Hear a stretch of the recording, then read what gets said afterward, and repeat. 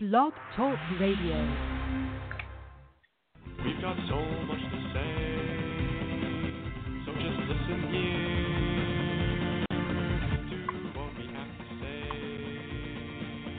Just open your ears.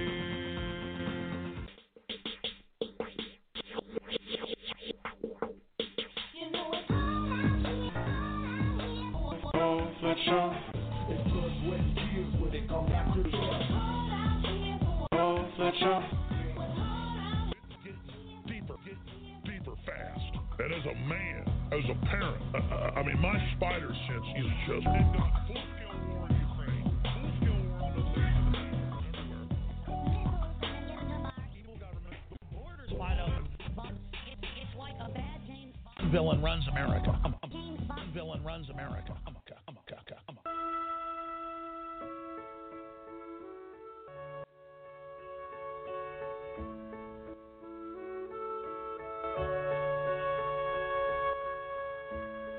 Only just begun. Promises we're on our way. We've only begun. We fly so many roads to choose. We start out walking and learn to run. And yet we've just begun.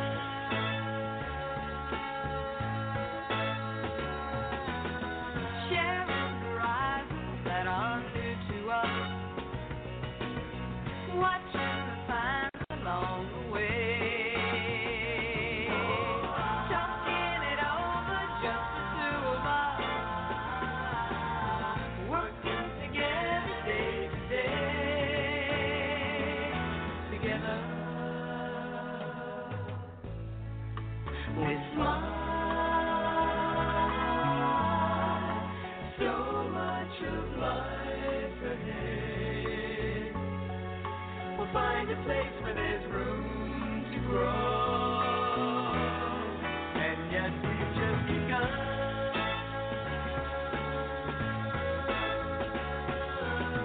Sharing horizons that are new to us. Watching the signs along the way. Talking it over, just the two of us. Working together day to day. Together. Together. And we smile. So much of life ahead. We'll find a place where there's room to grow. And yes, we've just begun.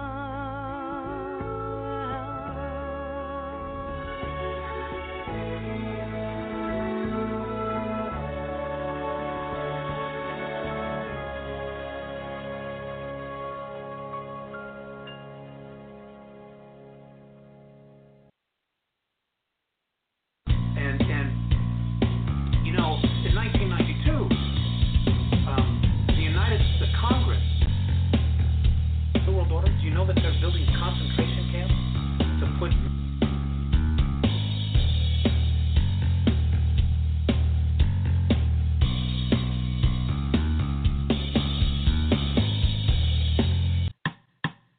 This is full-fledged testing. The world order. Do you Full-fledged know that show. they're building concentration camps to put millions of people in?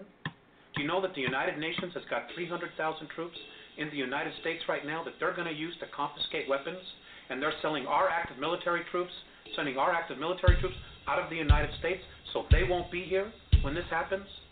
Are you aware that that's going on?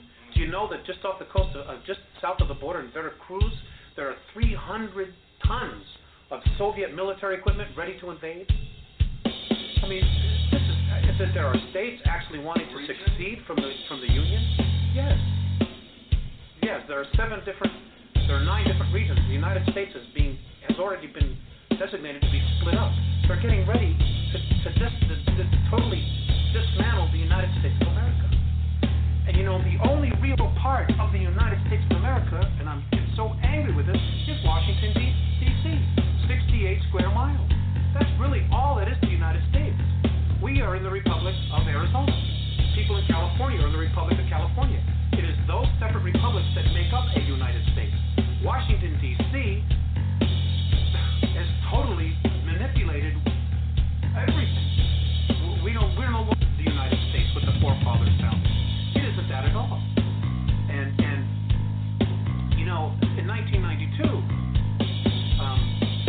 the Congress approved the UN Charter. But what people aren't aware of, because it wasn't listed in the press, in the newspapers, in our controlled media, is that because it's a treaty, it supersedes the Constitution of the United States. Treaty, Articles 55 and number 56. Look it up, folks. Prove me wrong. States that the United States Congress no longer abides by the U.S. Constitution. As of 1992, the United States of America ceased to exist. They just haven't told the people yet. And they're not going to tell them until after they have outlawed all weapons, after they have totally regulated the Second Amendment and taken everybody's firearms away, so you can't fight, so you can't stand there and be free anymore. This is all part of the plan. This is why the Andromedans are so strong about trying to make the awareness here in the United States, because not only does it control media, but there are some incredibly strong spiritual essences here, people here. You know, it is no less than 200 years ago, and many of the souls that were there then have incarnated again, and they're here. Jefferson is alive, their soul. Franklin's alive. Kennedy's back. Bobby Kennedy's back. Martin Luther King. Andrew Jackson. Lincoln. They're all back in physical form. They've all incarnated. They're all here in the United States. Because right now, this is where the battle is between light and dark. You've got the grays over us. You've got the reptilians underneath us, and between us, you've got humanity, the human. You've got the American people. I mean, all of the world, but you've got humanity sandwiched in the middle, wondering what the hell is going on. Let's talk for another 10 more minutes. Okay. What is the ultimate agenda then of the Alpha Draconians in relation to this part of the galaxy? They do not want our galaxy to move into fourth and fifth density consciousness, because they lose complete power. But it will anyway, won't it? Not necessarily. There are no guarantees. There are no guarantees. There's no guarantee that Earth is going to go into fourth or fifth density. There's no guarantee that the entire galaxy is going to get there. Because if that were the case, they would probably just leave us alone and not give a damn what was happening. No. You see.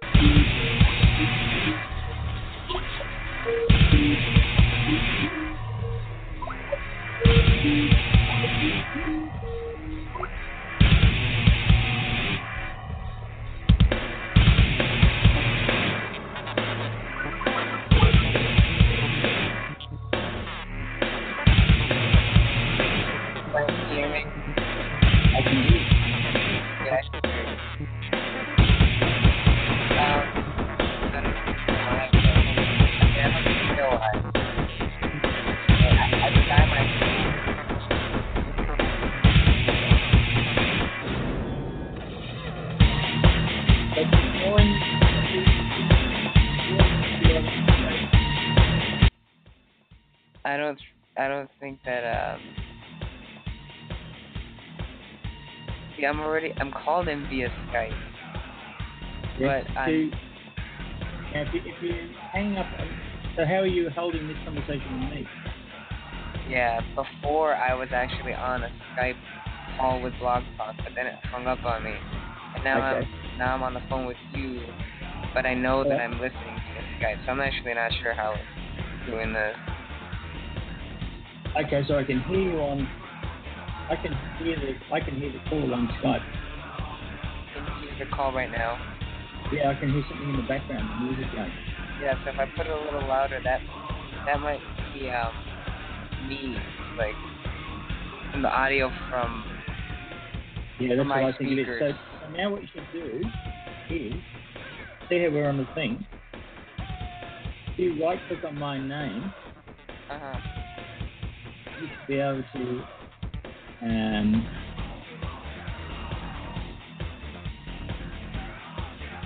add another person to the call. Yeah, I'm just not there. Okay, so there's a thing called plus. Yeah, I see that. So plus that, and then click on the Blog Talk Radio thing and join it in. Yeah, it's not gonna work like that because I'm not even called into Blog Talk, but it says that I'm called in from Blog Talk, so I don't know why it's saying that. Okay. So I should just ring in from my cell phone. You could, that'd be better, yeah. Okay. I don't even know if. Okay, is that you right now? Where? Someone just called in. Okay. All right. I'll wait for your call right now. Okay. Okay. Thanks. All right. Bye. All right. Hi, Johnny. Oh, hey, Channing. Wait, can you hear me? It's me, Channing. So you can hear me? I can hear you. All right, good. Because I wasn't sure. The show. The volume of the show is louder than your voice. The music audio. But okay. You're live. And yeah, we're waiting for Frank to call in. No one has called in yet, so I thought you were a guest. I wanted to challenge. A caller I wanted to challenge a guest. Well, actually, I'm hitting up the Globe and NASA Facebook pages and stuff. All right, cool. I'll call back later. So yeah, you're live with the full-fledged show. We got our special guest Frank McManus from Australia. He's been making salt in Australia for a few years, and I have the salt here. It's some of the best salt I've ever had. And he's here to talk about how all physics is completely useless to mankind. Physicists have accounted for basically nothing important. I think this is Frank right now. All right, hold on. Frank, you're live on the full-fledged show. Is that you? It is me. All right, cool. So I was just introducing the audience to the guest, Frank McManus. And so we don't have any callers yet. No one, no challengers for this particular show. What a surprise. Now, could you perhaps enlighten the audience as to why you have the stance that you do regarding physics and physicists?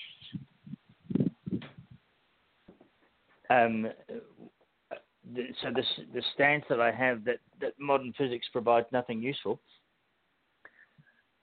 Yeah. Well, because I guess the challenge is to think of anything that they do. What is provided by modern physics that's of any use to us?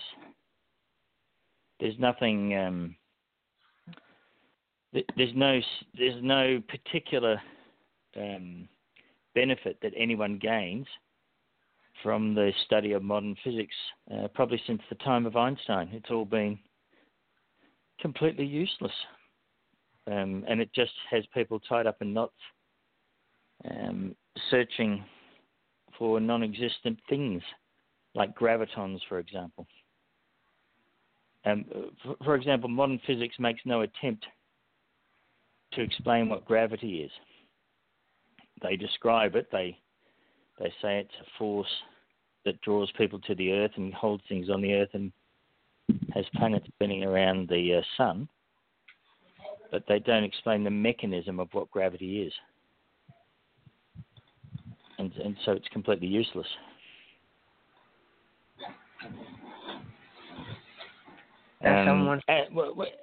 Another example is just the latest thing is, to have a phone charger where there's no connection between the power outlet and the phone. They just have a little magnetic inductance unit to charge a phone. Well, according to physicists, electricity is the movement of electrons.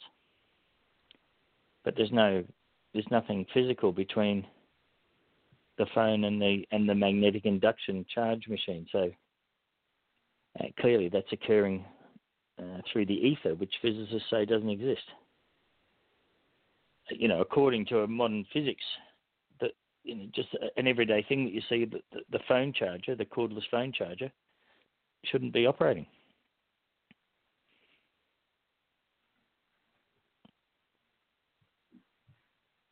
Now, why do you think that? There's this guy that got back to me, but he said, does Frank, does he not use a computer? That computers and cell phones. Right.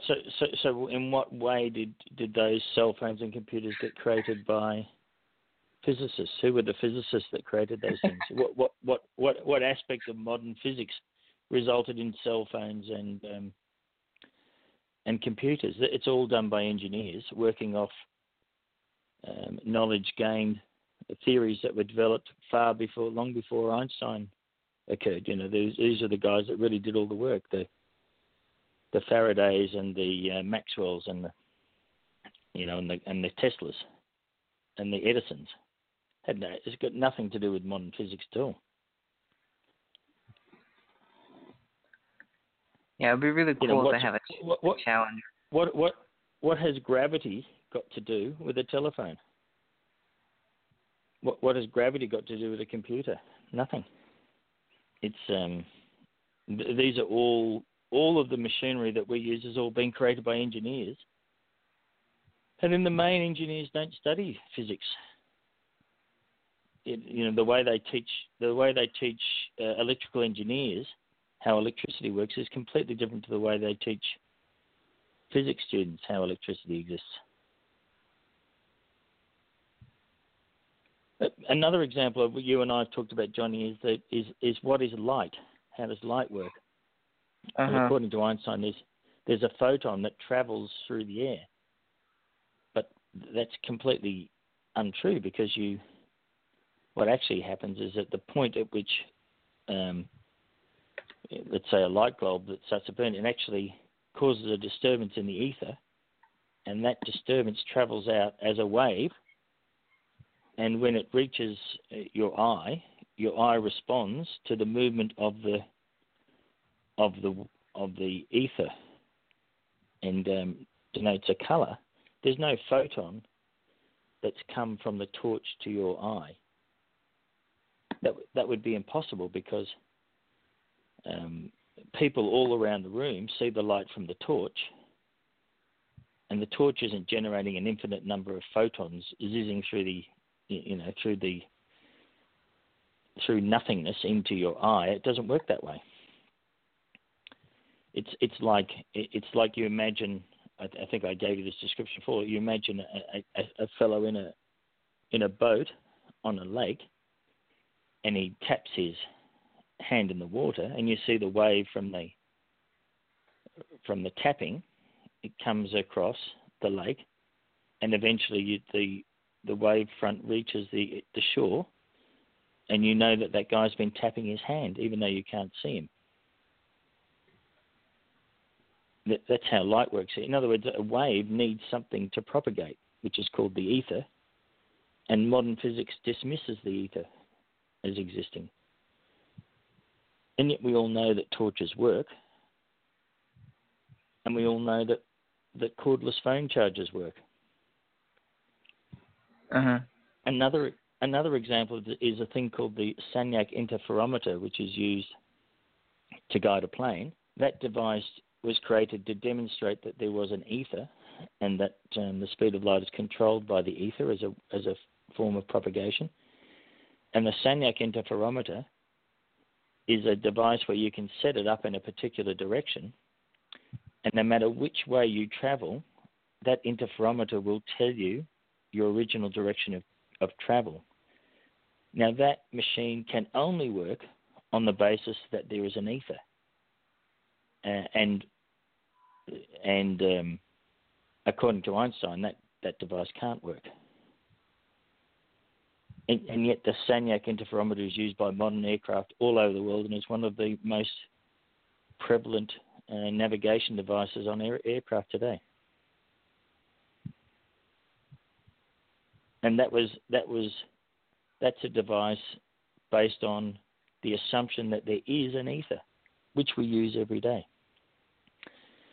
Another example is there's not a single engineering calculation of any kind that makes use of a curved Earth.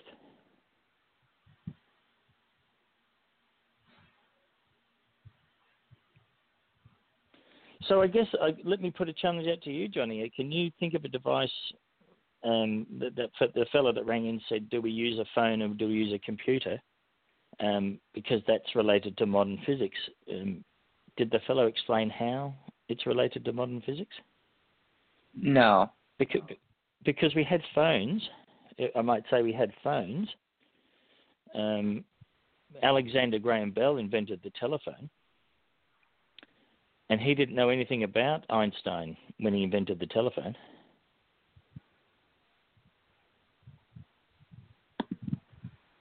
He was an engineer.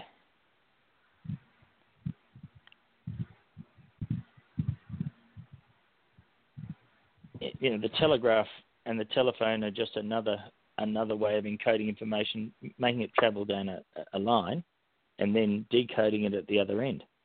So when we use a cell phone, what happens is that there's a signal which is a disturbance, like a torch disturbance in the ether, and what happens is the cell phone simply is able to, if you like, see, for want of a better word, or hear that disturbance in the ether, and then it is able to transmit information. There's nothing that requires. In fact, if anything, a cell phone and a computer, if anything, rely on the fact that there is an ether to operate.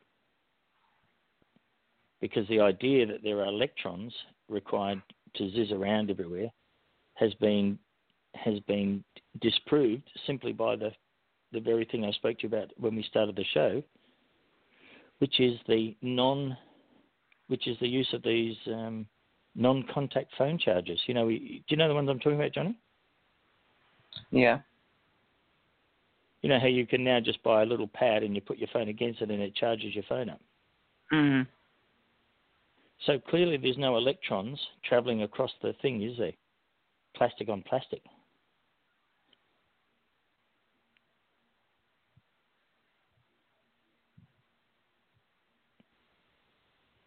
And so it's in complete contradiction to modern physics, which says it all has to be an electron or a photon moving as a particle. Yeah, well, yeah, so I remember when we had that little conversation about photons, protons, and all that, like how do you even know what they are? You're just told what they are anyway. Yeah, I mean, all of these things, rely on a kind of a belief system about how they work, but there's never any actual application of these ideas.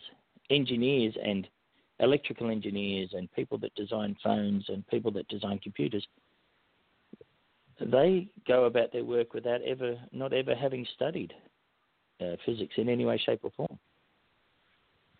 They simply get trained how to do things and how to create circuit boards, and which, a modern computer is just a series of switches that they're either on or off and create pathways and channels. And the signal that's transmitted, a disturbance of the ether,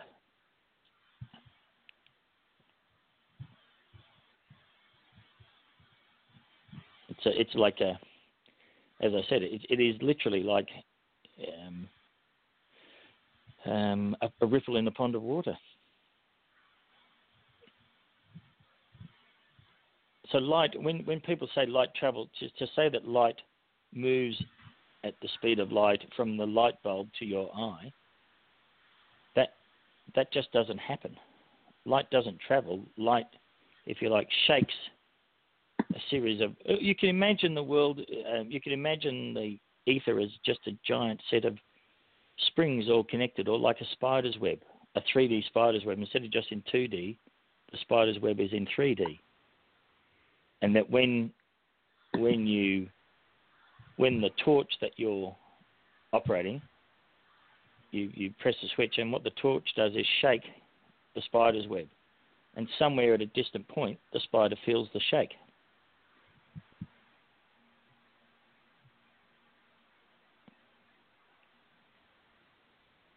But that's not what we're told is how light works. But even though, as I said, no one ever uses the modern physics model. And then we're told about nuclear weapons and there's nuclear power. But of course, no one has ever physically observed a nuclear weapon. No one has ever gotten any benefit out of nuclear power in any way, shape or form. And nothing's really happening there. So I'm just wondering if you can think of anything off the top of your head, Johnny, that's a benefit of modern physics.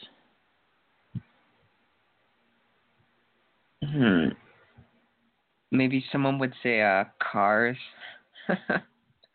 Something like building infrastructure. Yeah, I mean, and that's right. Everyone seems to talk about things that, I don't think Henry Ford ever claimed to be a modern day physicist, did he? Not sure. I mean, I don't think he ever said that he was one. No, I don't think so either. These things all existed, long before anyone heard of Albert Einstein or atomic theory. And we've even talked about atoms. I mean, I guess the core of modern physics is the planetary model of an atom, which is that there is a very tiny core which contains nearly all of the weight of the matter, and it's surrounded by a cloud of electrons. And so every time anyone tries to find an electron, they say, no, you can't. The reason you can't see it is because the electron's behaving like a wave. And so we're given all these theories, and they say, well, they must be true because modern chemistry works. Well, it's almost certain that what we're observing is simply geometric fitting of shapes of various sizes, so that it behaves in the same way that we talk about the valence of chemistry. There are certain patterns that lock together better than others. A bit like, I think some people say that a mandala is an example of a wave shape. Where you create a vibration and you end up with very specific patterns at very specific frequencies. You know what a mandala is? Yeah. Yeah. So those patterns, if you have let's say you have a flat board, and you put some salt or sand on the board, and you alter the frequency, you'll end up with, as you move up through the frequencies, it'll move from chaos to a particular pattern, and then you up the frequency again, and it goes into chaos, and then next thing you know, you get another pattern, and you keep moving the frequency up, and you get more and more complex patterns as you move up to higher and higher frequencies. But in between certain frequencies, it's a very chaotic thing. You're familiar with that experiment? Yeah, slightly.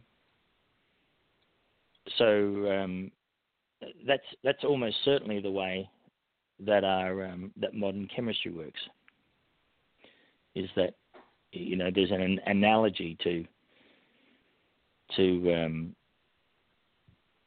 responses to certain frequencies.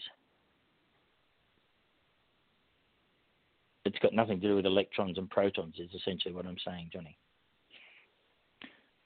It's almost certain, for example, that the gravity that we experience on Earth is what they call a incoherent electromagnetic field,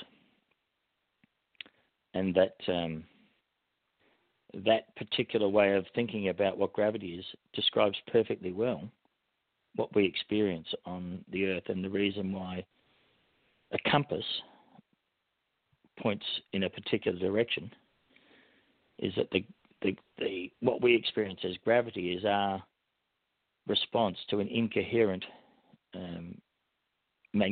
electromagnetic field. And because we're blocked off by modern physics from pursuing those things, because people keep talking about gravity and planets and so on, we're not able then to make use of the very obvious knowledge that comes about from understanding our real situation. I think that's changing now as people are becoming aware. But all of the contributions to what they call physics since the time of Einstein are gibberish, really.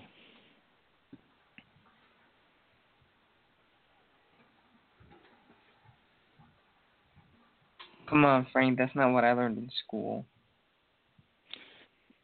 Yeah, you haven't heard that in school.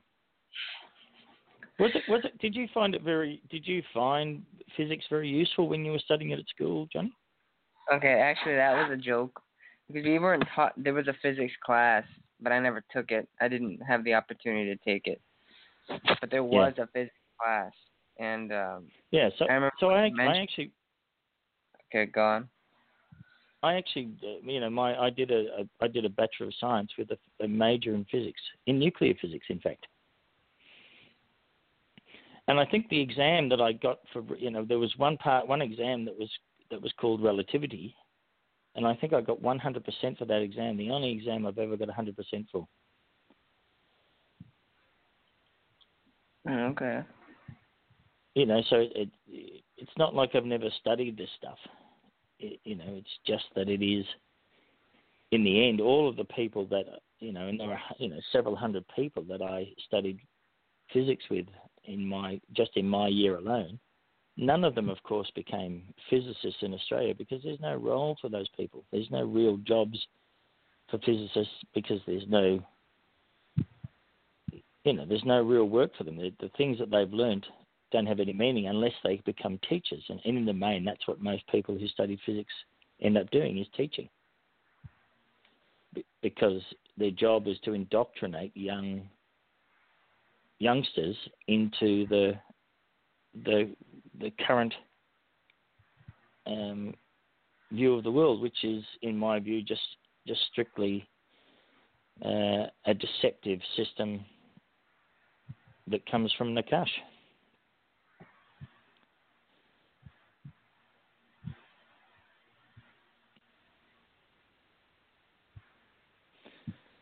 And, of course, no one is going to ring in, and no one is going to ring into the show because they can't think of any examples of how modern physics has provided anything useful to us.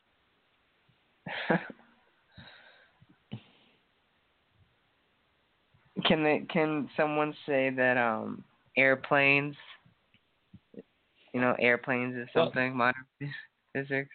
Well, I think the airplane was the first powered flight was the Wright brothers. They say, if we believe all that stuff, but let's say that was in 1903. And Einstein didn't even publish the relativity thing until 1905. So I think we can rule that out.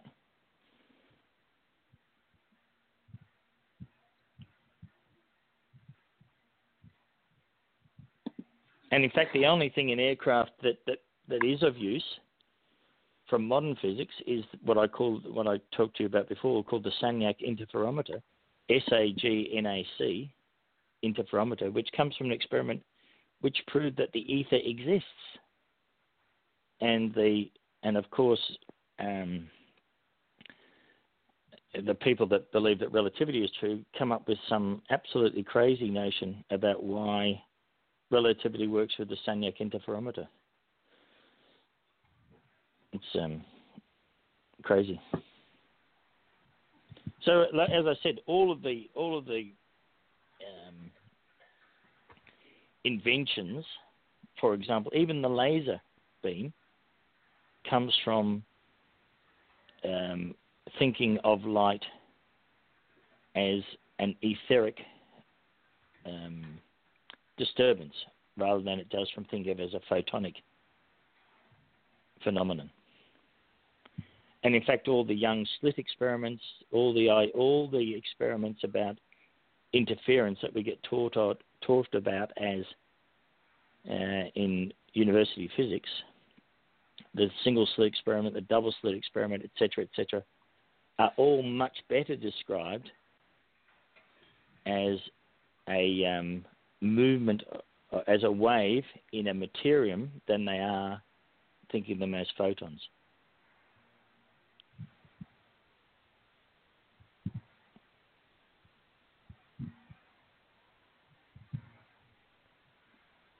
So it's all, completely calling black as white and white as black. And even the sun, the idea that the sun is a nuclear reactor, which is the modern physics thought, is physically impossible because we know that the sun is much hotter. It's at sort of several million degrees further out from than the core of the sun. They say the core of the sun is 6,000 degrees, but a couple of hundred kilometres out from the sun, it's several million degrees. Now, that's impossible if it's a nuclear reaction because the nuclear reaction would be the hottest part, not the distant part. Are you with me? Mm-hmm. So the description of the sun as being a nuclear ball is impossible just on the observance of what we know about it. When we know that the corona is much hotter than what they call, the interior core of the sun. So it can't be a nuclear furnace as they describe it. And not only that, the sun is so perfectly round. If it was reduced, if it was the size of a billiard ball, it would be thousands of times smoother than a billiard ball. Do you think that's incredible? I think it's incredible. The sun is the most perfectly round shape that we can observe.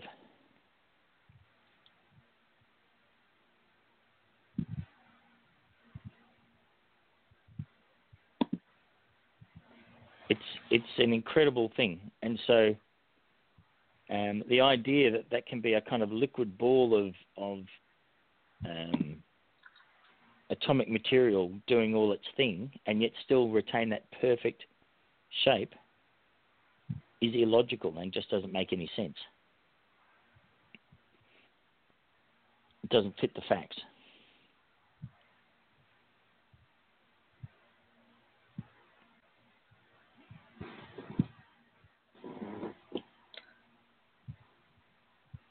And as we know, electricity and electrical cables and so on and generators all came about during the 1860s, 1870s and 1880s. Electrical motors are no different now to they were when they were first invented in principle. All of that came long before Einstein and modern physics came.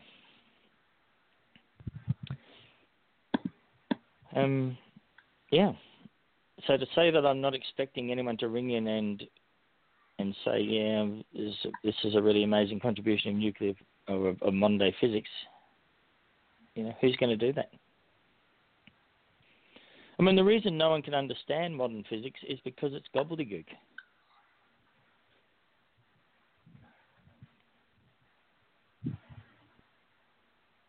Uh-huh. Could you go on a little bit? Talk about that. So what about when someone says, what about astrophysics, Frank? Okay, so well, I've just given one explanation. Astrophysics assumes that the sun is a nuclear ball. Well, that doesn't fit the facts. That doesn't fit the facts. The other issue is the idea that there's a vacuum. The outer space is a vacuum connected to, just adjacent to an atmosphere around the Earth, and the atmosphere is held by gravity.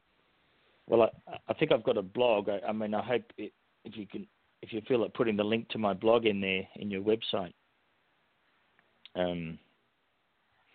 Johnny, I have a discussion on atmosphere and explain why it's impossible for the atmosphere to exist against a perfect vacuum of outer space.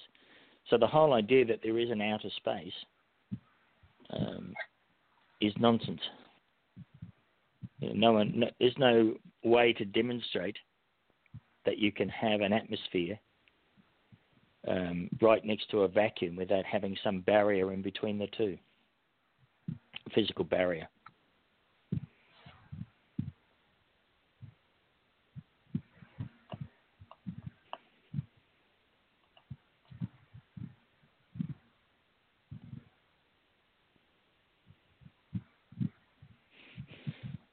Yeah, but most of the people that would have called in to debate this, they wouldn't have even known about the dome anyway. So they wouldn't have even known about what? They wouldn't have even known about the dome. No, that's right.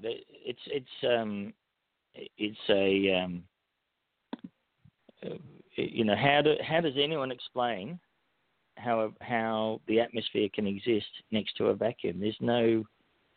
There isn't actually any explanation of it in anything. All that you get is a view that it's gravity.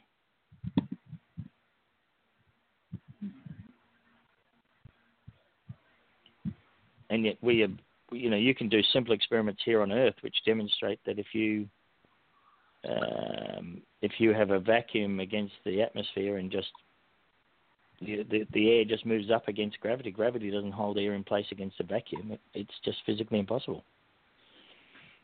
In fact, it couldn't even hold the water on the Earth against a vacuum. It probably couldn't even hold half of the solid material on the Earth. A lot of the stuff would just vaporize in a vacuum. If you put rocks into a vacuum chamber, some of the material of the rock evaporates.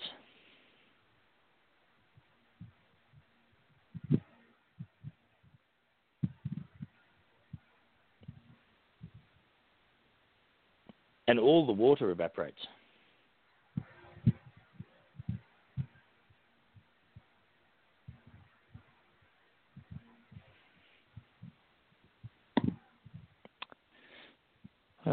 What else? Well, I wish this show was a little bit more exciting because we don't have anybody in here that actually wants to speak on the subject to try to challenge you, which is what we're trying to do. Again, no one wants to come on. Yeah, I can't imagine that I'm so terrifying, I must say. I thought I had a very gentle approach to things. Yeah. I was listening to one of the Out of Darkness Into the Light podcasts, and I heard you admit to Dave that you're open to the possibility of Dave not being real, that he was just a voice, like you don't know that he's a real person. Yeah, and the same with you, Johnny. How do I know that you're, I don't dispute that you're a human being or something at the end of the phone line, but I don't know if you're who you say you are or if you're a character that's created just to hold these discussions. I think I was a character that was created to hold these discussions. So, and no one knows if I'm a character created to hold these discussions. I can only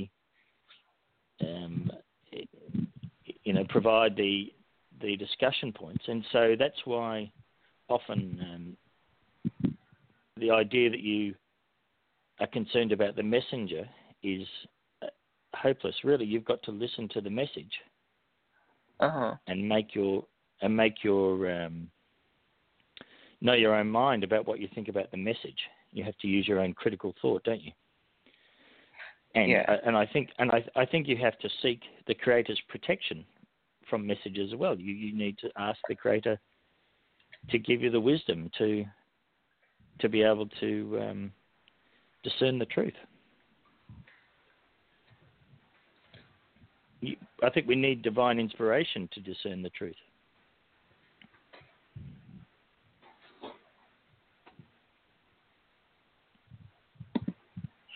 Well, Frank, I'm sorry if I wasted your time.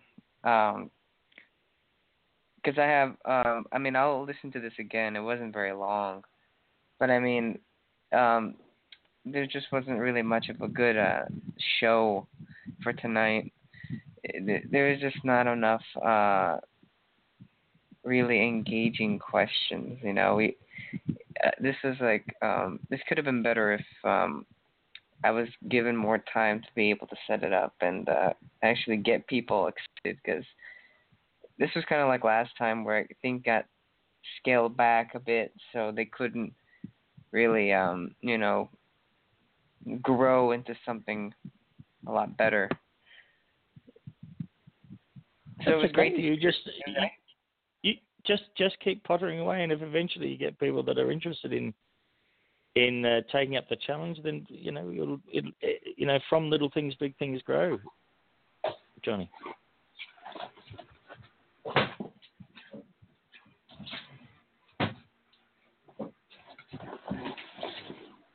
Yes, I'm definitely going to listen to the things you said again, and then probably reverse the audio, and then let you know what I hear.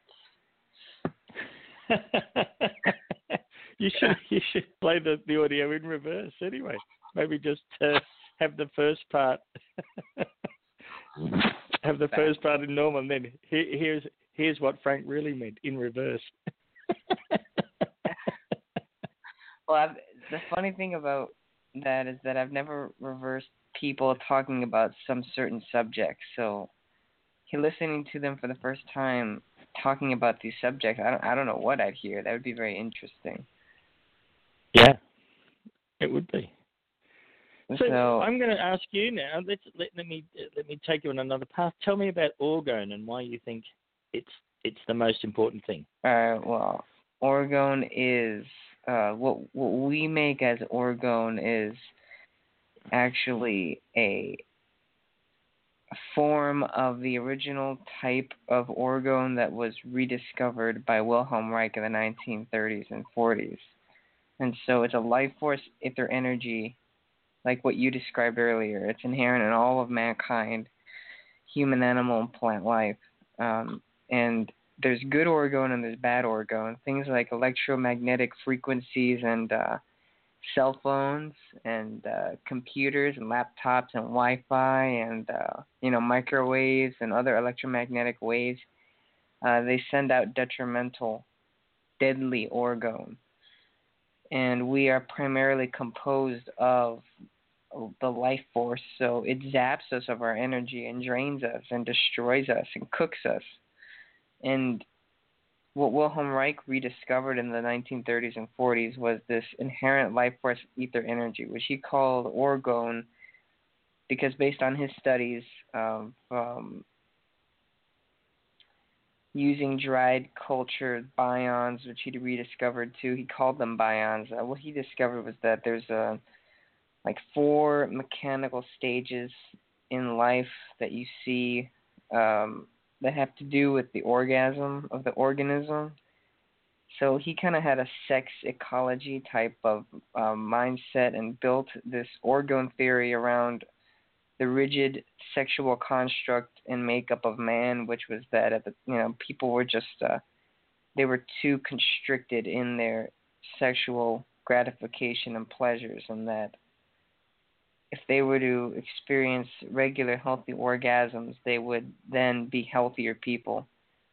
And this was just one aspect of his entire life's work. But what he... Now, I'm really interested in that particular topic because, of course, there are many of the Jewish religions and many of the Buddhist religions try to encourage people to not have an orgasm when they have sex, because they say that orgasms drain them of their life force. So I'm really interested in your orgone view, because I for one think you're 100% correct, Johnny, in your view. However, they're models, and I'm really intrigued about it's almost a Hegelian dialectic, isn't it, between the view that orgasms deplete people and that you should have sex without orgasm, as composed to the model you've just proposed, the orgone model? Well, yeah, there's power in not orgasming and making sure to keep your and withhold your life force ether energy inside you. And so I'm one to not expend any orgasm for any type of unnecessary reason, because it's a waste. And so Wilhelm Reich was technically a non-practicing Jewish person who studied under Freud. And so when you look up stuff about Reich, what you're going to hear is like, oh, he was just another Jew promoting sexual filth for mankind, because he was basically pro-sex, really pro-sex. And so I think there's a middle ground, but because you could go, the total opposite would be just having sex and feeling pleasure in a hedonistic lifestyle, and then there's just a total dry spell of no sexual pleasure. But I think that if you waste it, then it is a waste, because there's things that could be done to make sure that it's not wasted.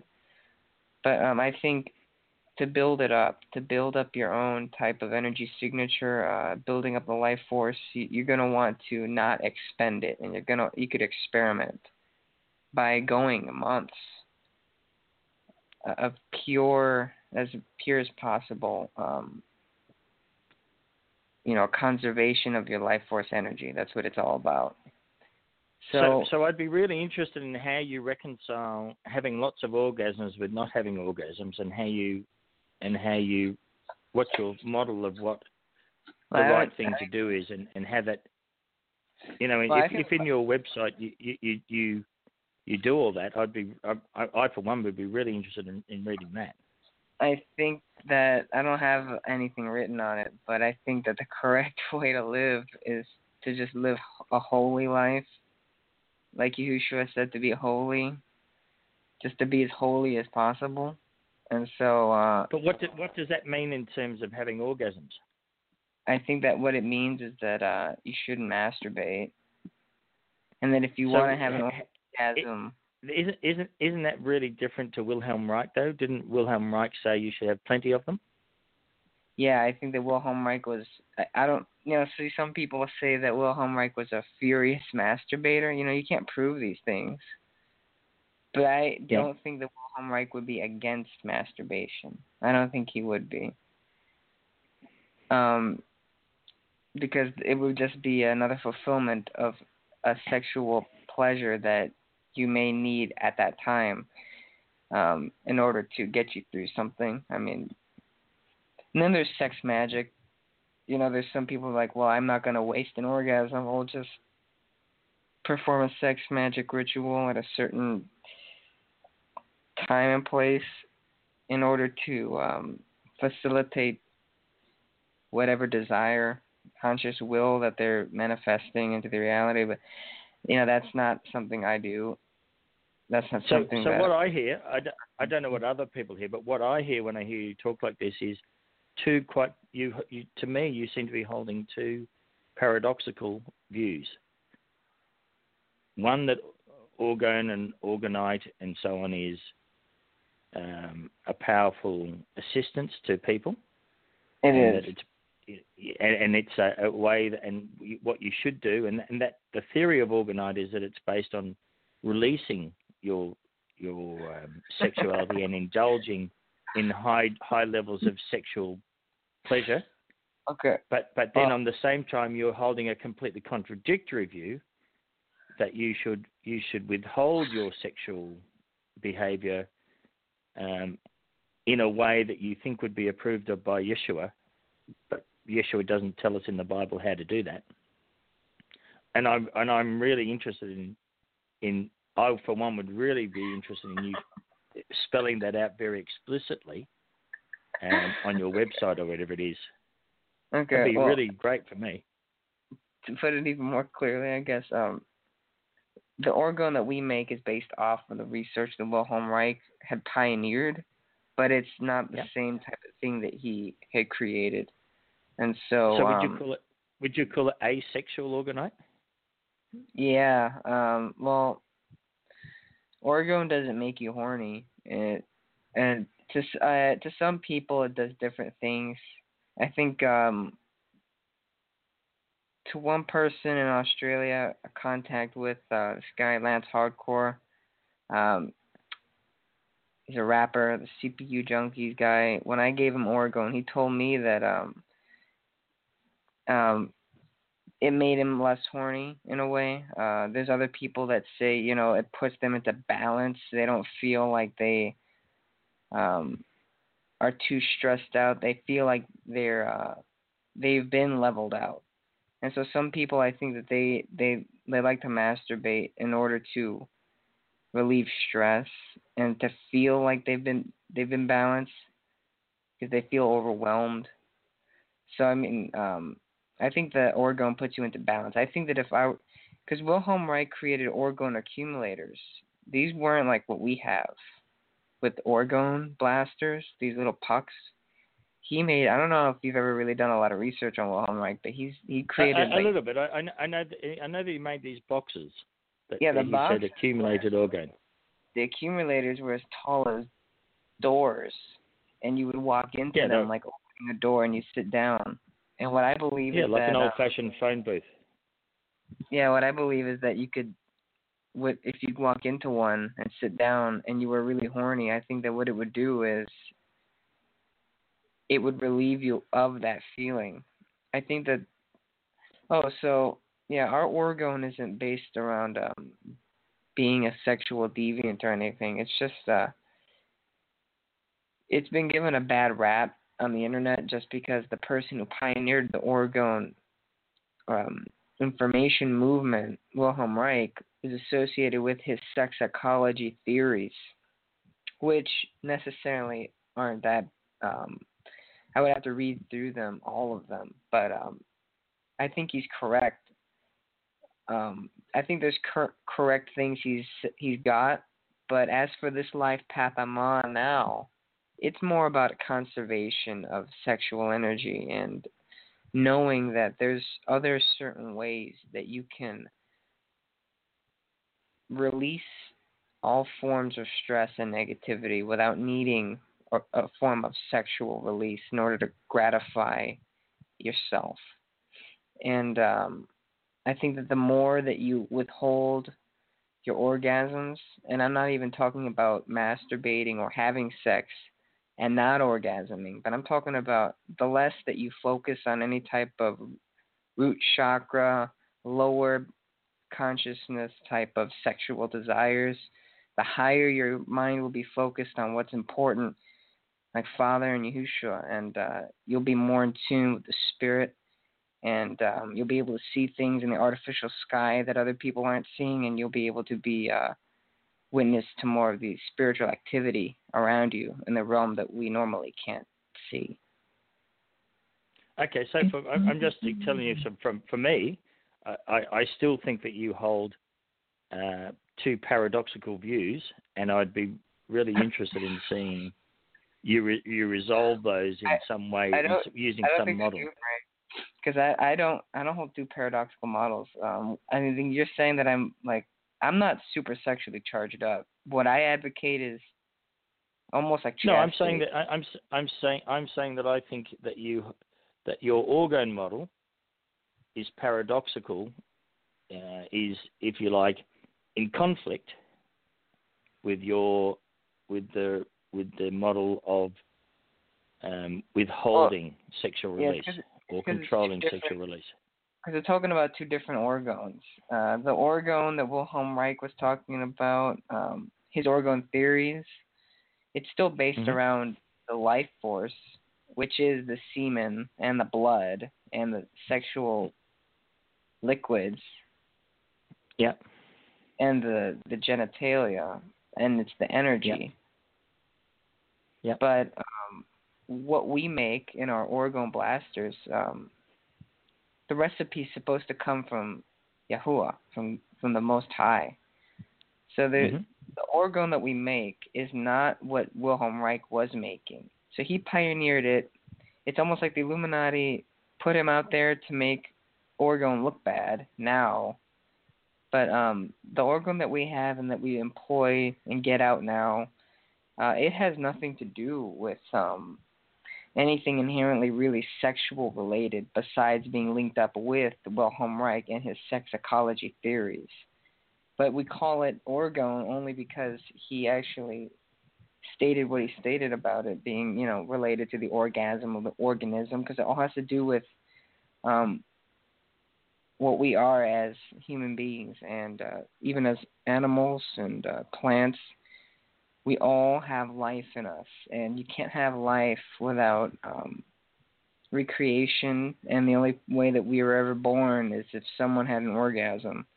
And so we're here because of that.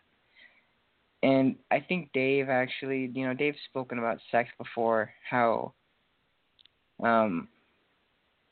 there's so many hang-ups that we've got in this world about sex itself that, and you're right, when it comes to, I've spoken with Dave about it too, when it comes to what is deemed holy in the Bible and what we should and shouldn't do sexually, very clear it's made that we're not to be sexual perverts, that we're not to be lustful. Yeshua said not to look at anybody with a lustful type of mindset, or you've already committed adultery with your eyes and stuff like that. So, it's about having a clear mind. And so I think it all boils down to discipline and wanting to have that type of mentality of, I think the real Christ consciousness is one of knowing that you're more than the flesh that you think controls you. And so introducing the orgone to the mind of someone that's new to all this, I think that I would like to dispel that type of, you think that I'm holding two contradictory views, because the orgone I'm talking about, the reason I think it's the best, this is the best orgone on the planet, the fake planet, because it comes from God. That's what I believe about it. And so there's other people's orgone out there that doesn't do what ours does. Our orgone is advertised as being able to kill aliens, gray aliens, reptilians. Demons don't like it. Shadow people don't like it. Beings they call archons don't like it. Fallen angels aren't supposed to like it. It kills aliens.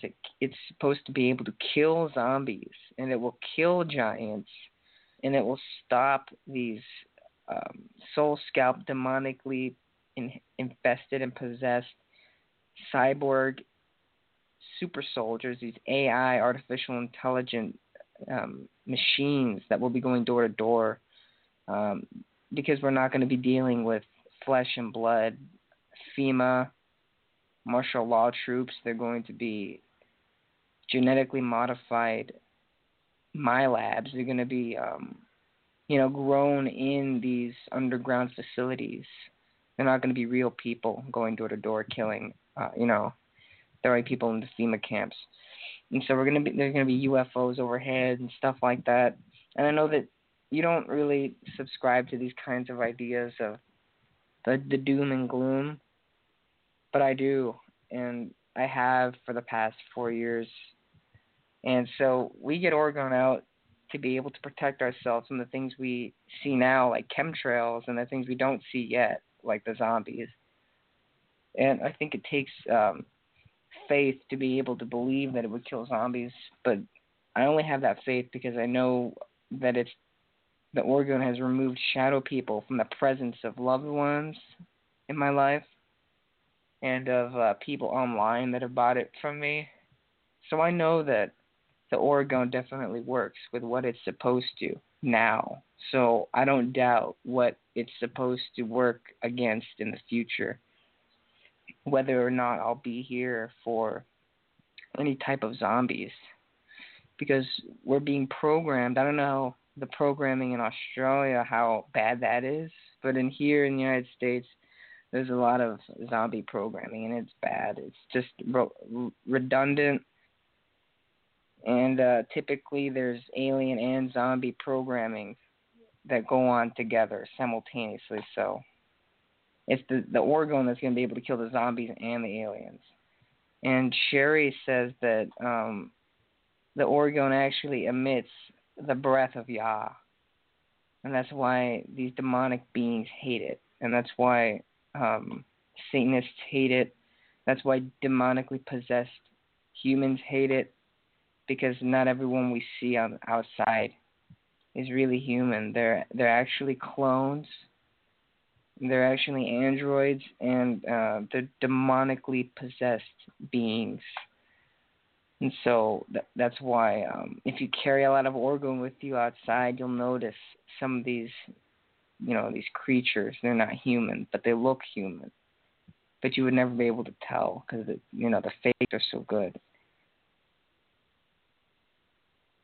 So clones are supposed to malfunction around the orgone. That's why they say Hillary's messed up so many times, because that was just a clone malfunctioning. Maybe not because of the orgone, but it's because of the clones. They have doubles, triples, quadruples. The real Hillary's been dead for years. So people are thinking she's dead now, but she's been dead since 2013. None of them are alive. We can never prove any of them were alive yesterday or tomorrow. They're all... It's almost like how you think that, I and Dave, we may not be real. Well, they're definitely less real than we are. Yeah. So has anybody called in while we've been talking about orgone to tell me the virtues of modern physics? No one has been called. No one has called in. Well, it's really surprising to me. Not. Maybe next time we can. Johnny, we can do a part 2. Thank you very much for your time. Yeah, I hope I can overwhelm you with the orgone info. No, I said it. I'm interested genuinely, and I would still like to understand, and probably this is not the right time, but I really want to understand why your orgone is a sexual orgone compared to the Wilhelm Reich stuff. But yeah, let me give you time to gather your thoughts from it, because I would really like to, if you like, have a logical argument with you about it, because you'll need to send me some information on the difference between the Schreiner orgone and the Reich orgone, so I understand it better. Yeah. All right. Because I'm I guess what I'm expressing to you is, I didn't realize it until just this second, until you just told me then, that your orgone was different to Reich orgone. Yeah, it is. Yeah. Well, I think other people apart from me would be really interested in knowing, what the difference is. I think someone might call in right now. I'm not sure. Okay. I do want to ask, how did you find out about that Johnny Davis guy? Well, I was subscribed to a few websites through Marcus Allen. And I'm guessing that one of those websites was a person that was playing a character, changed the character to Johnny Davis, because Johnny Davis has just kind of disappeared again. Yeah. So I don't remember actually subscribing to Johnny Davis. I think someone that I was subscribed to converted into Johnny Davis. Huh. Isn't that creepy? Look, I think it happens all the time. I think it's there's a lot of information that goes out to spin us around and around. And so I just, my idea is that I just think of people presenting models to me, and I rely on,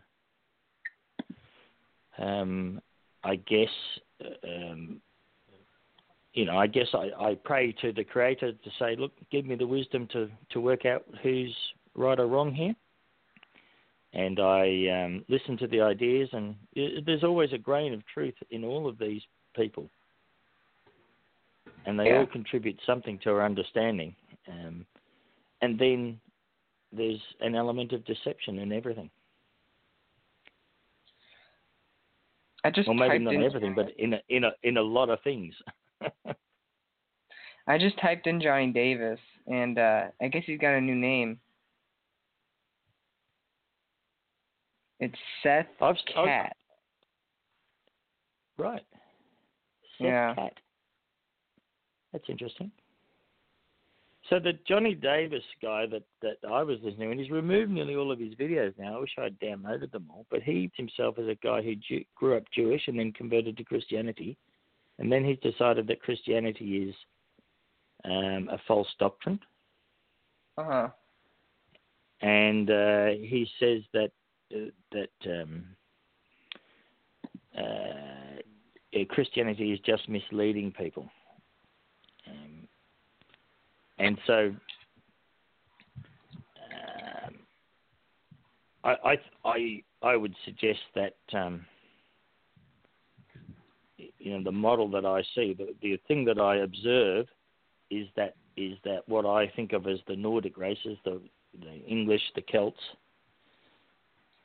the people from Scandinavia, our population numbers are being declined, and we're being, if you like, removed from power. And I think the anti-Christian message is largely about that. And so at the moment, it would be reasonable to say that white people have no religious or spiritual belief that's allowed to grow. Everything's being attacked. Anything to do with white race is being attacked.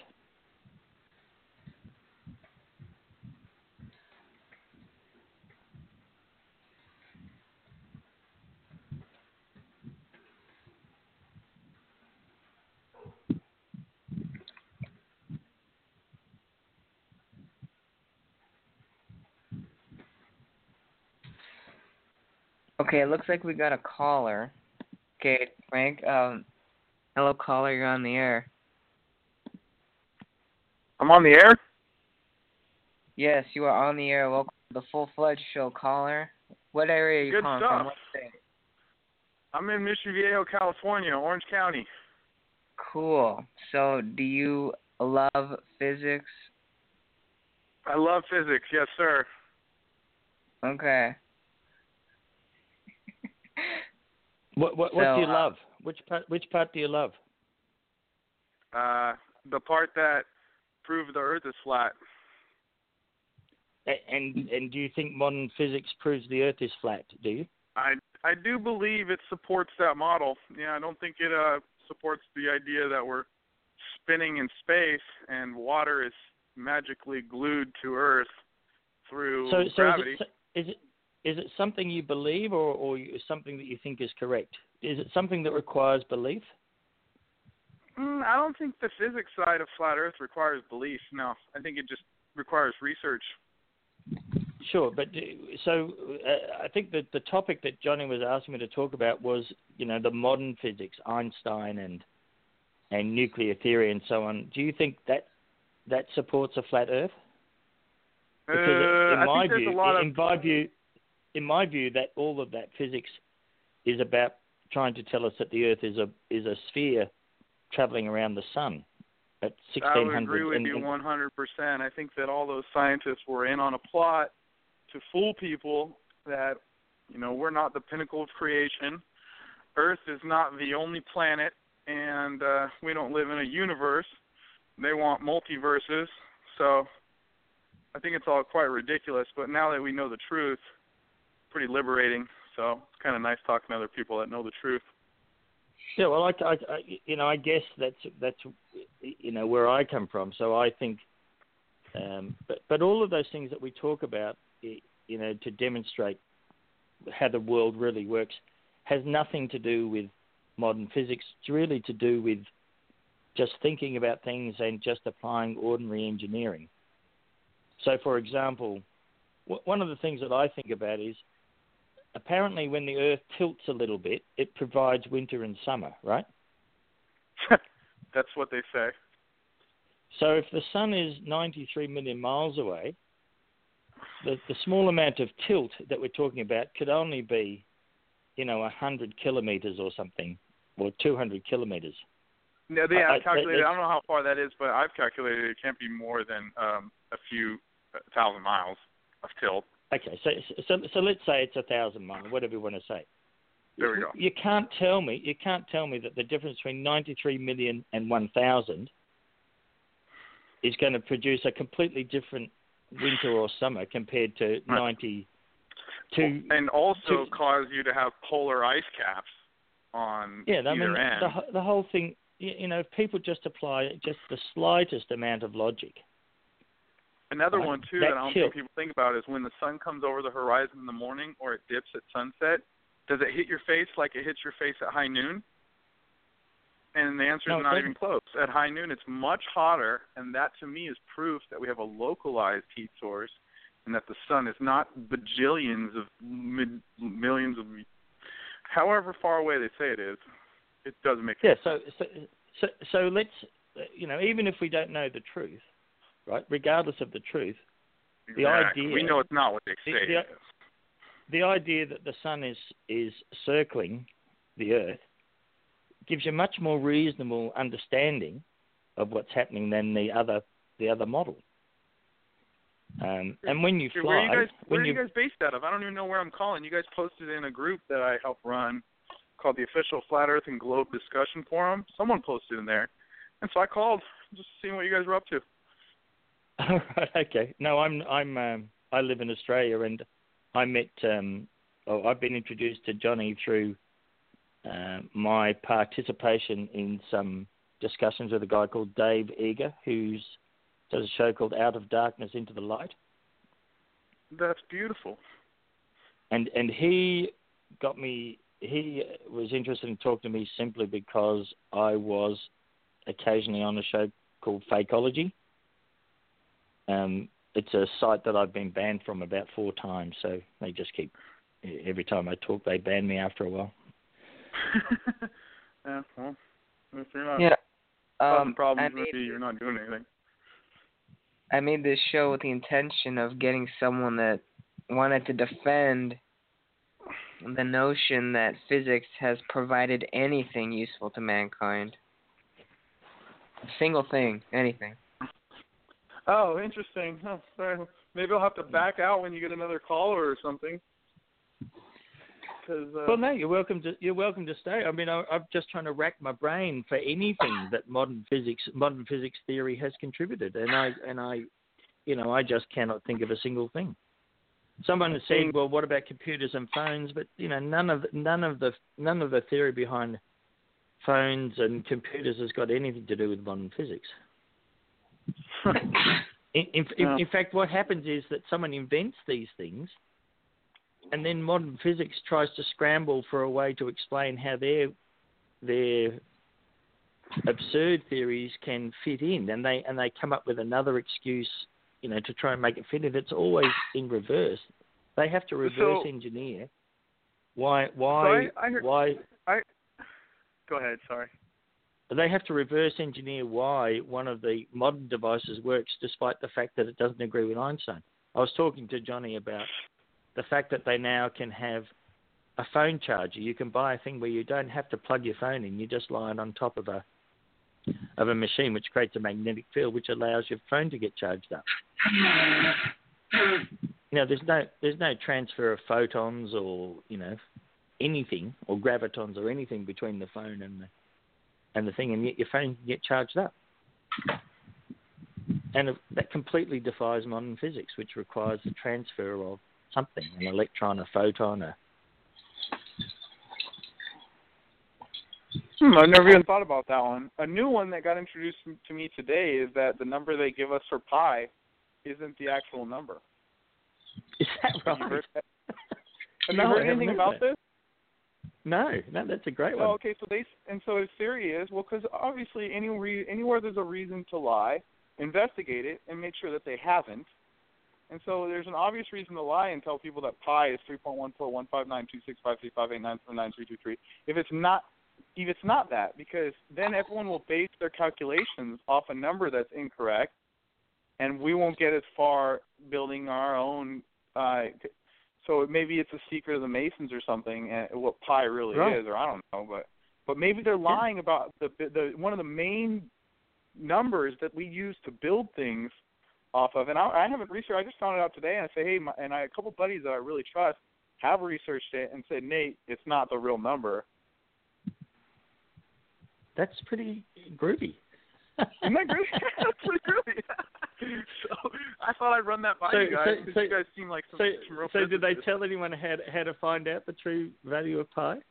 No, it was kind of just, hey, Nate, do some research on this because you'll find it interesting. And I haven't done my research yet, but I wanted to throw it out there now that we're kind of chatting about physics and this sort of thing. And if you've heard. And you got it first, Johnny Galvin? Yeah. You know what? You heard it first on Jenny Galvin's show. There we go, bro. I broke it. That's awesome. You'll be able to come on again. Johnny will invite you back for sure. Well, that's good. I'll hopefully have something new to drop for you guys next time, because that's what I'm trying to bring to the table. If you keep bringing gifts like that, everyone's going to want you. One thing that I notice a lot of people focus on in that flat Earth versus spherical Earth is they focus on the sky, on the stars and stuff like that. But I like to post over and over that we live beneath an artificial sky, so they should stop focusing on the stars and the moon and the sun and like, why can we see these and why are the stars like this? It's like, well, you live under an artificial sky, so you can't prove anything. But you think they manufactured the sky? Yeah, the sky's completely weaponized. Yeah, we can't trust our eyes. We can't trust our binoculars. I'll give you that. You're right. We can't trust our eyes there. You can't say, "Oh, I've seen a satellite," and that's proof that something's orbiting the Earth or this or that. I agree. I think the most likely thing that satellites are is you remember the airships, the Zeppelins that disappeared. They had the Hindenburg disaster. So up until the Hindenburg disaster, hydrogen-based Zeppelins were becoming more and more frequent, and they were obviously a very economical and clever machine.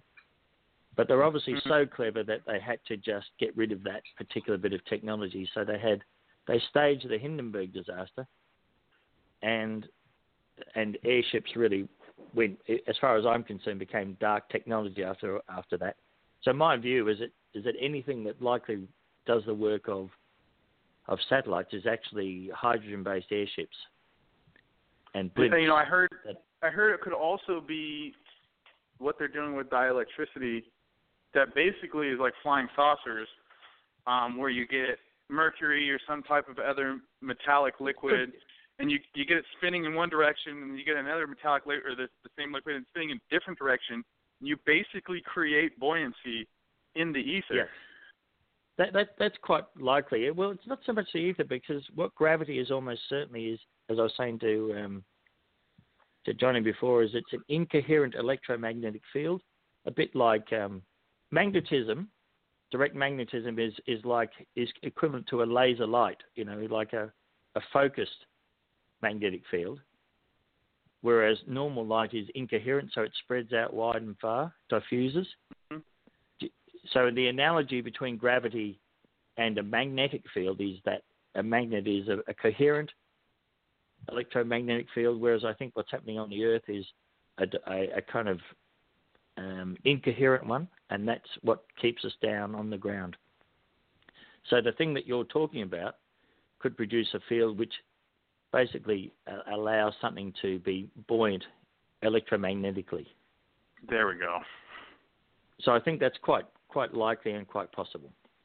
And I don't think they necessarily do that with satellites. I don't think that'd be the most effective way to be around, floating around up there. But it's a possibility. You think that'd be more effective than just having a hydrogen-based Zeppelin up there? No, that's what I was saying. Is the hydrogen-based Zeppelin makes more sense, but so. Yeah. But they're going to do whatever they can to save money. You know what's funny is people go, "That's how your phone works. How else could your phone work?" Well, how do you think that the president was using satellites when he called the man on the moon?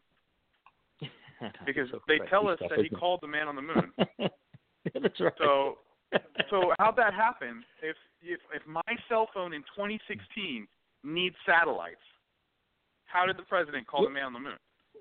Well, of course, they say they have those satellite phones, but and the satellite's up there giving telephone to everyone, but you can go all over the place in Australia and there's no phone coverage. The crazy one is you tell people the thermosphere would melt all the elements in a satellite, and they say, oh, well, the thermosphere isn't hot. Oh, really? Well, why do they say the thermosphere is 2,000 to 3,000 degrees? Oh, well, the particles are so far apart.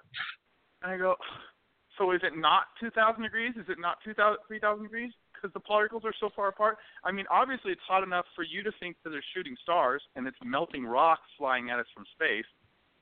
So why doesn't it melt the satellites? You can't have your cake and eat it too. You can't say it melts things coming in but not things going out. That's right. Tell me, they always try and do that. Do you think the atmosphere can exist against a vacuum without having something between the two? No, that's another one that physics would say, hey, I think the fact that we have atmospheric pressure shows that we have a dome. And if we are spinning and we are on a ball, then the fact that the atmosphere is being dragged with it is only proof that there is also a firmament.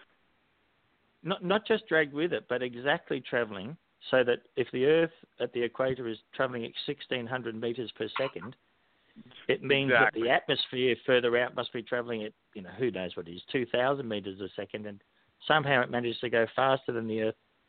But that's all okay. No one can explain how that can possibly happen, but yeah, it's one level of absurd piled upon another, and we unfortunately I got to be really, really old before I started to question any of this. So what's crazy is the awakening that's happening right now is massive. There are so many just droves of people coming towards flat Earth. It's a pity that it's called flat Earth, isn't it? Because it's not really a flat Earth. There's obviously some a kind of space created where we've got the dome, we've got heaven, we've got the middle kingdom that we're on. So, the idea that there's Sheol and an underworld is quite likely as well.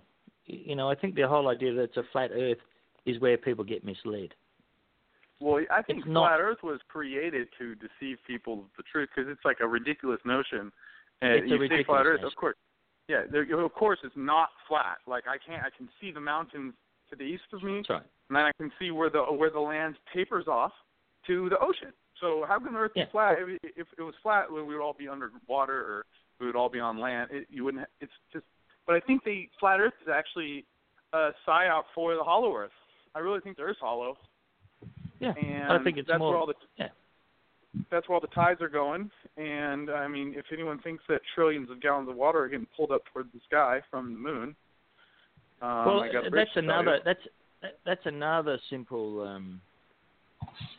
Discussion point, because the tides, if you read Wikipedia, the tides are where the triumph of Newtonian mechanics demonstrate what it is, but actually it's not the gravity pulling the tides towards the moon. It's actually the differential in gravitational field. So what they're saying is that the side of the Earth closest to the sun has got more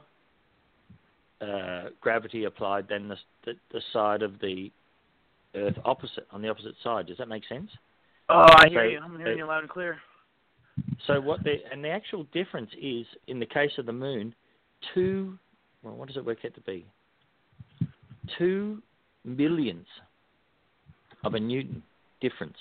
So I defy anyone to be able to measure 2 millionths of a Newton difference. 2 millionths of a Newton, they're saying, causes tides to be 30 I think it's up to 30 meters in Alaska or 30 feet. Some huge sum. And then in other parts of the world, there's practically no tide. And then other parts of the world, there's one tide a day. Most of the world, there's 2 tides a day. It just goes on, the craziness about tides. Yeah. None of it makes any sense.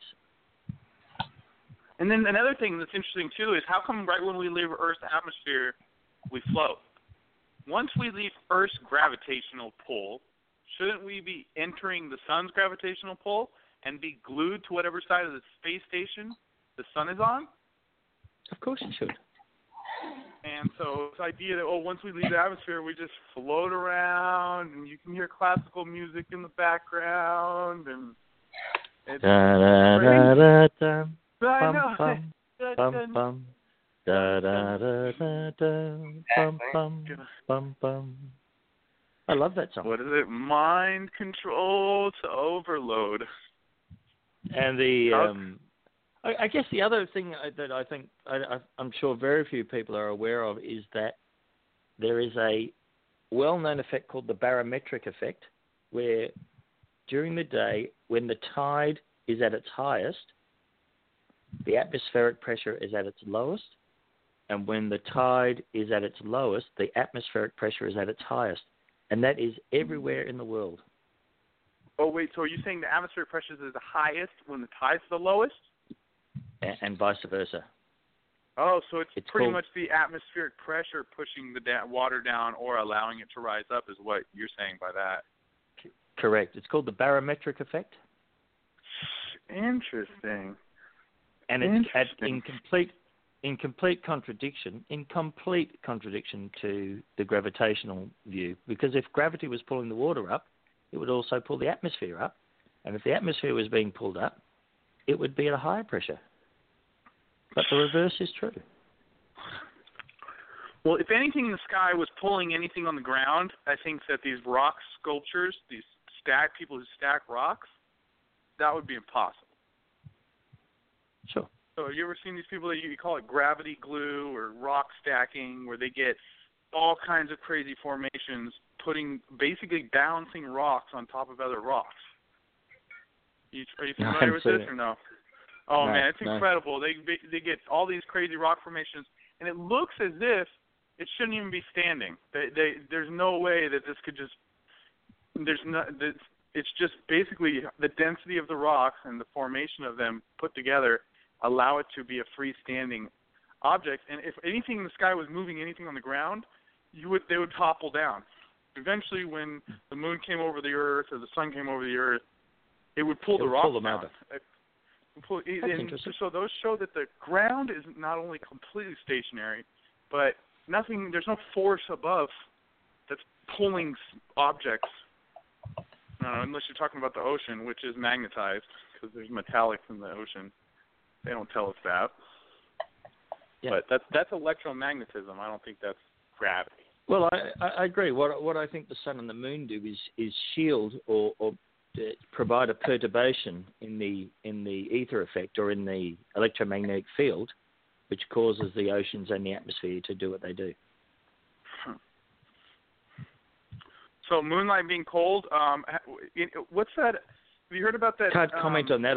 I'd have to do that experiment for myself, I think, before I started to, because there's a lot of things on YouTube which you've got to be a bit dubious about. I think every person should do that experiment themselves to see if that's true. I've done it, and I've concluded that it's colder than the shade. What I'm curious is, what would be the best test?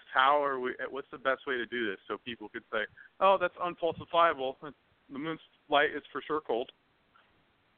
Yeah, I think it's probably something you have to do yourself with one of those infrared thermometer things, isn't it? Yeah, that's what I have. I've been using that, but I want to test. I want to know what should I be testing? Should I be testing a metallic object because metal transfers heat really well? Should I get it wet first? I mean, you know what I mean? That's a good question. Yeah, I don't know. Are you able to put your email address or something? Is there a contact way we can contact you? Of course, yeah. Nathan PPL at Yahoo. Nathan PPL at Yahoo. At Yahoo, yeah. Yeah, and I also run on Facebook. It's called the Official Flat Earth and Globe Discussion. We have Okay. thousands of people from Australia in that group, and Australians, I don't know, they're just on to something. They're on it. They're on the truth, and they're great people. And it's because of all the kangaroo meat we have. I thought it was all that good Foster's beer you were drinking. No, kangaroo. It's kangaroo meat, isn't it, Johnny? Yeah. You guys are funny. I'm going to get out there in the next couple months. So if you're in Australia, great. hopefully we can link up, because I got a bunch of people out there I want to meet from the group. And well, hopefully you'll go to organise a big public meeting at a pub with plenty of kangaroo meat and beer for $11.95. That works. I'm all about that. We did a meeting today with some flat earth people in Los Angeles.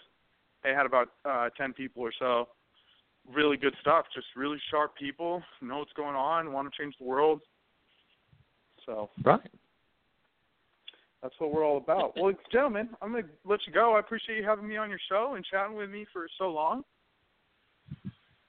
So it's a pleasure. Really appreciate you calling in. Of course. And what was your two names? I'm sorry, I just jumped on. I had no idea what I was doing. Oh, my name's Frank McManus, and I've got a website that it's called How to Take Care of Your Penis. WordPress.com. How to take care of your penis. .wordpress.com. Sweet. Do you know you can grow your penis with your brain? Look, who knows? No, I'm dead serious. I know for sure you can grow your penis with your brain. You heard it first on your radio. I'm breaking that one here, too. I started doing a whole brain power program. It's on Amazon. There's a book. And if you produce, because your brain produces steroids. People don't know this is a huge hormone factory. The biggest pharmacy in the world is behind your eyes.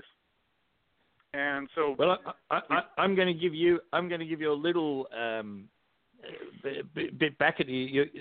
Humans collectively produce more sodium bicarbonate than all the sodium bicarbonate factories in the world. What is sodium bicarbonate? Sodium bicarbonate is the chemical that your body uses to keep your body alkaline, and that's the way that you maintain health and you defend yourself against parasites and illness. So that goes hand in hand with the kangaroo meat. It goes with salt. When you eat salt, your stomach creates hydrochloric acid, which is used to digest your food, and it also produces sodium bicarbonate, which keeps your body alkaline. Oh yeah, I've been going vegetarian for the last 10 days, and I have noticed that I can feel the acid in my stomach that used to be used for digesting meat. It has nothing to do. Does that make sense?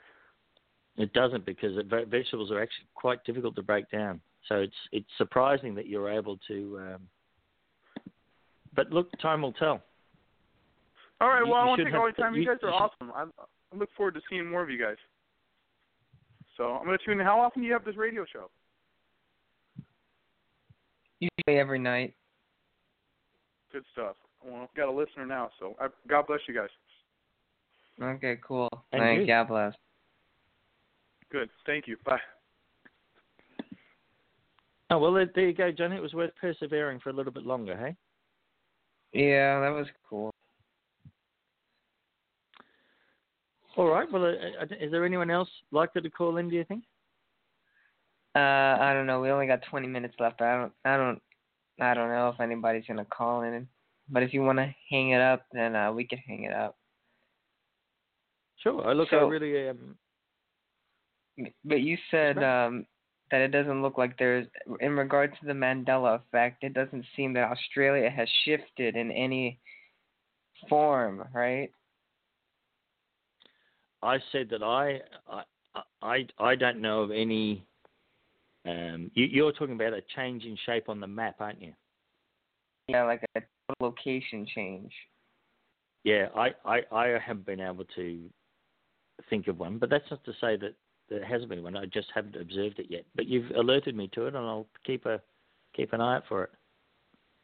All right, unless you want to go to the mud fossil stuff. Oh, that'd be terrific. Yeah, I mean, I there's a guy on YouTube called Mud Fossils. I just think that guy's come up with some really interesting ideas. He is essentially saying that the vast majority of rocks that we have actually have been come about with the fossilization of living creatures. And he provides DNA tests, and I find his arguments very convincing. And my view is as I've said to you, Johnny, that we never prove anything; we can only disprove things. So people will present a model or a theory, whatever you want to call it, and then as we go through the logic, we can disprove that. Or if we can't disprove it, we have to accept that the model is still valid until we can disprove it. So an example there is the discussion we just had about the shape of the Earth and atmosphere and so on. People present models of how the atmosphere works, which are just obviously easy to disprove. In the case of this mud fossil guy, he provides rocks of fingertips, which are would have these of human fingertips that he's had DNA tested as 100% human DNA, and these creatures must have been, in some cases, 1,500 feet tall. And in the Bible, we said that there were giants on the earth, and that they were so gigantic that the earth couldn't sustain them, and that's why the sons of man cried out to the Creator to help them, and that was in the end what caused, well, according to Enoch, what the flood was about. The flood was to rid the earth of the Nephilim, of the giants of renown, of the men of renown, and it's a pretty interesting story, and he's found the huge heads that people what they think of as carved heads in South America. He's saying they're actually giant human heads. It's pretty remarkable. Well, the way he came off to me was someone that knew a little bit about what he's talking about, but he seemed not genuine. Yeah, that's right. So again, but at the same time, are we focusing on the messenger or the message, Johnny? Well, that's why I want to reverse him to find out what else he's saying, because he seemed to have a lot of these lungs, and it's just like every one that you're showing is a lung. How many lungs are there? But he didn't just have lungs. He had heads. He had fingertips. He had. Yeah, I would just watch part 3.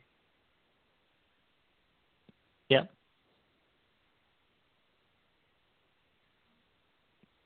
Yeah, I'd be really, I'm really interested in getting other people to look at the work and getting some other thoughts on it. Because he doesn't have very many viewers. Are you still there, Johnny? Have I lost you? I didn't hear what you said. Sorry. I said I'd be really interested in getting other people to look at the videos. Because he's not getting a lot of viewers. His ideas are really wild, and they're so shocking. In fact, that I can imagine it just stops people in their tracks.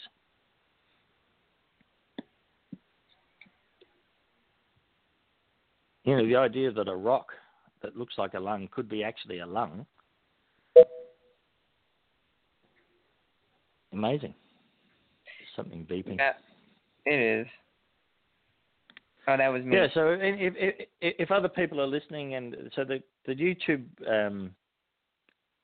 the name of the YouTube channel is Mud Fossils, 2 words, and I'm really interested in hearing other people's comments, and if anyone wants to contact me, the easiest way is through, making a comment on my website, which is howtotakecareofyourpenis.wordpress.com.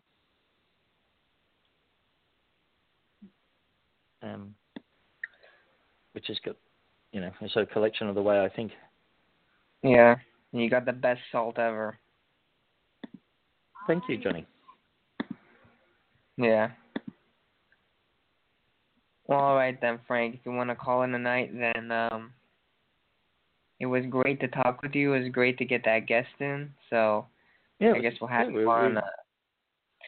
We'll make sure to do a part 2 to this so that someone will come on and actually dialogue with you, but who can name something, you know? Like, come on, bring the best that you've got to the table, you know? Yeah. That'd be great. It shouldn't be that hard for them, should it? It shouldn't. You know, it's not like we've set a really difficult challenge or anything, is it? Yeah. All right. Well, thanks a lot, Frank. Take care, John. Bye. Okay. You too. Bye-bye.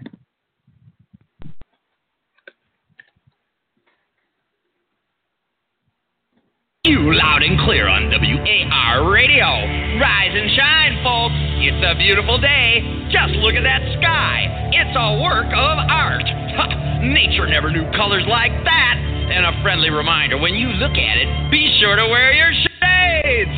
The radiation count's way up, and the heat wave ain't expected to let up either. Weather control tell us it'll probably hit 110 downtown before nightfall. As for the good news, there is no fucking good news. So let's rock with one of our golden oldies. This is what you want. This is what you get. This is what you want. This is what you get. This is what you want. This is what you get.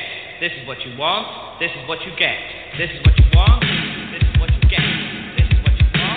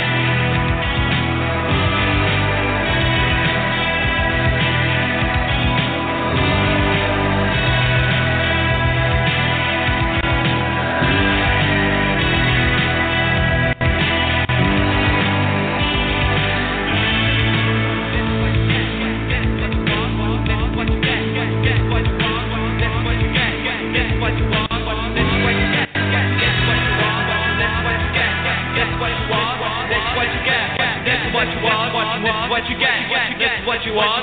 This is what you get. This is what you want. This is what you get. This is what you want. This is what you get. This is what you want.